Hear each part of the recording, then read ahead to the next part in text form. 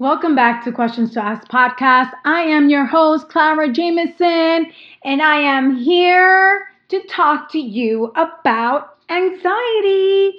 I know that many of us actually suffer from anxiety. It's becoming something that everyone is going through, especially because of the comparison between our friends, between ourselves with social media, and everyone's expectation of where they need to be. And it's becoming a rather of an epidemic where people unfortunately are not able to really take hold over their lives sometimes.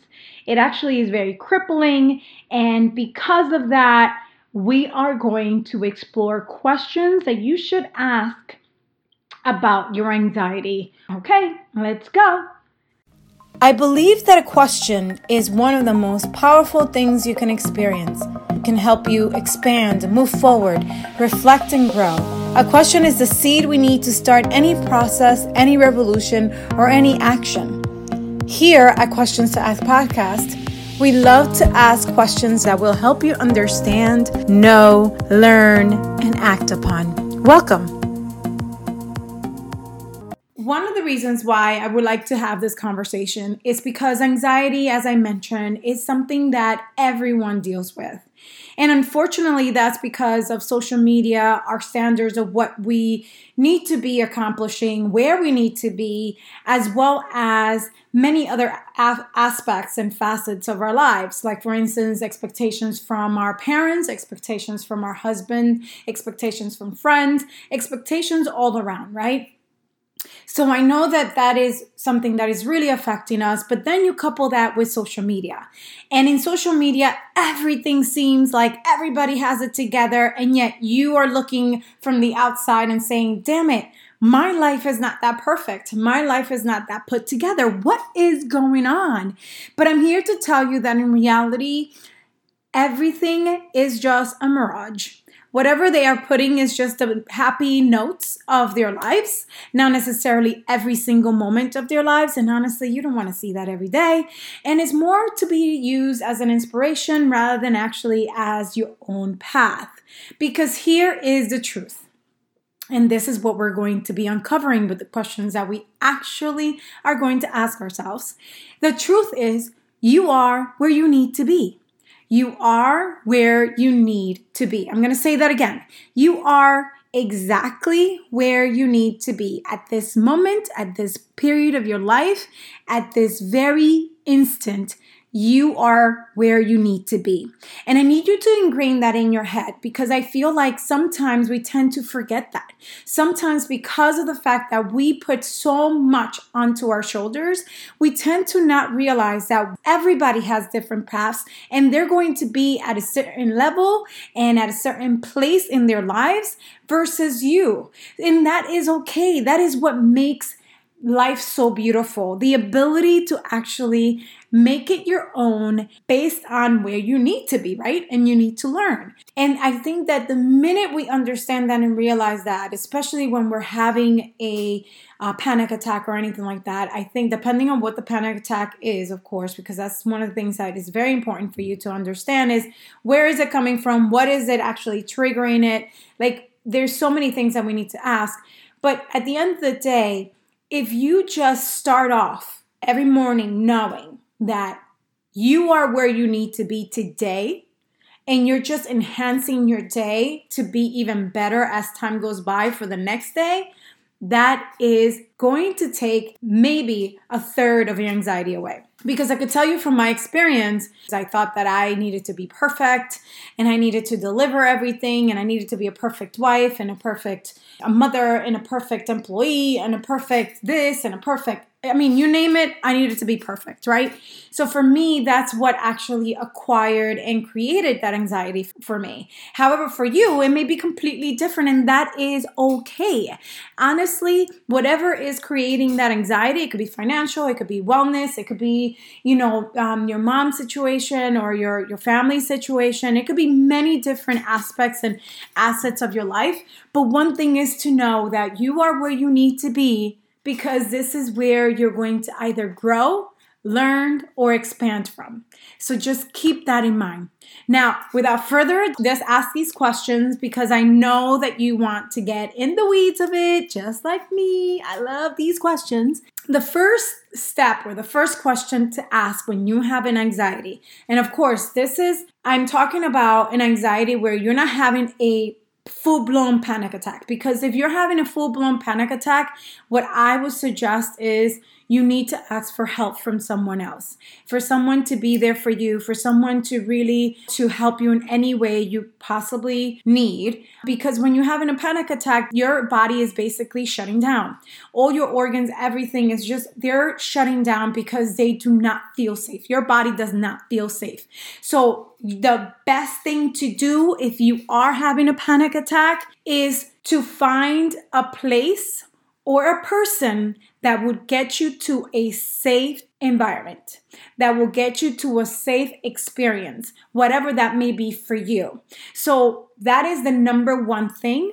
And I want you to really be aware of that, because at the end of the day, if you are not in a safe space, it doesn't matter what questions you ask. It doesn't matter what you're doing at that moment. Your panic attacks or your anxiety is not going to go away. So you have to find a safe space for yourself, either with someone or within your home or wherever you are, so that way you could actually start telling your body subconsciously that you are okay and everything is going to be okay. Okay? So once that state actually happens, then here are the questions that you have to ask, right? The first thing is name the emotion. What is the emotion that you're feeling? Most of the time you're going to say, well, I'm anxious. I'm anxious about X, Y, and Z. Yes, but most of the time, honestly, if you really think about it, the anxiety is actually coming from other emotions. You may feel, for instance, if you're having a financial crisis, you may feel that not only are you anxious, but you may feel out of control. You may feel like, oh my God, everything is caving in, and honestly, I don't have control over my finances, of my life. So if that is the case, your emotion is really, I am anxious, but I'm also feeling out of control, right? So those two emotions are really what your emotions are. Then the next question, second question is, why am I feeling these emotions?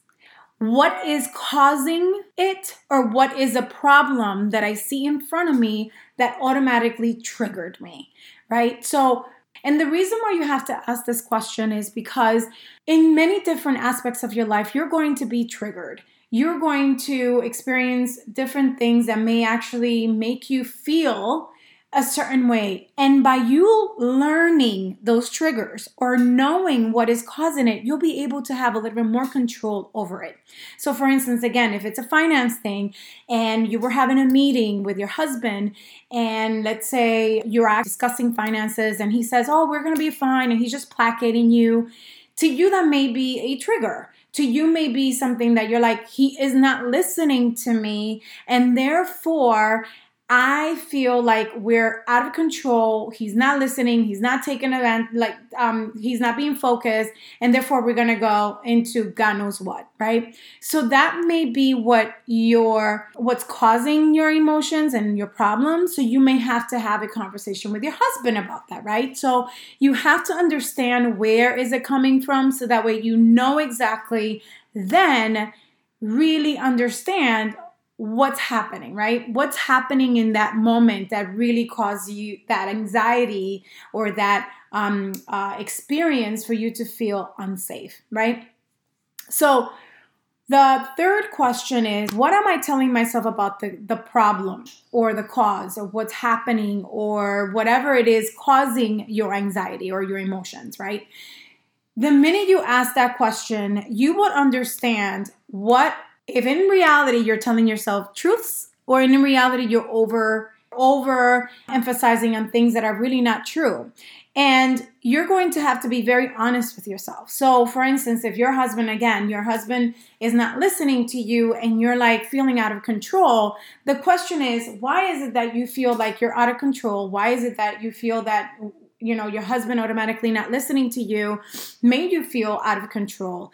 Is it truly the fact that he's not listening? Or is it rather more the fact that the stories that you're telling yourself is really the cause of it? So for instance, you may be telling yourself, oh my God, he doesn't care. Nothing is going to change. We're going to be spending spiral out of control. God knows what's going to happen. And then we're going to be X, Y, and Z, right?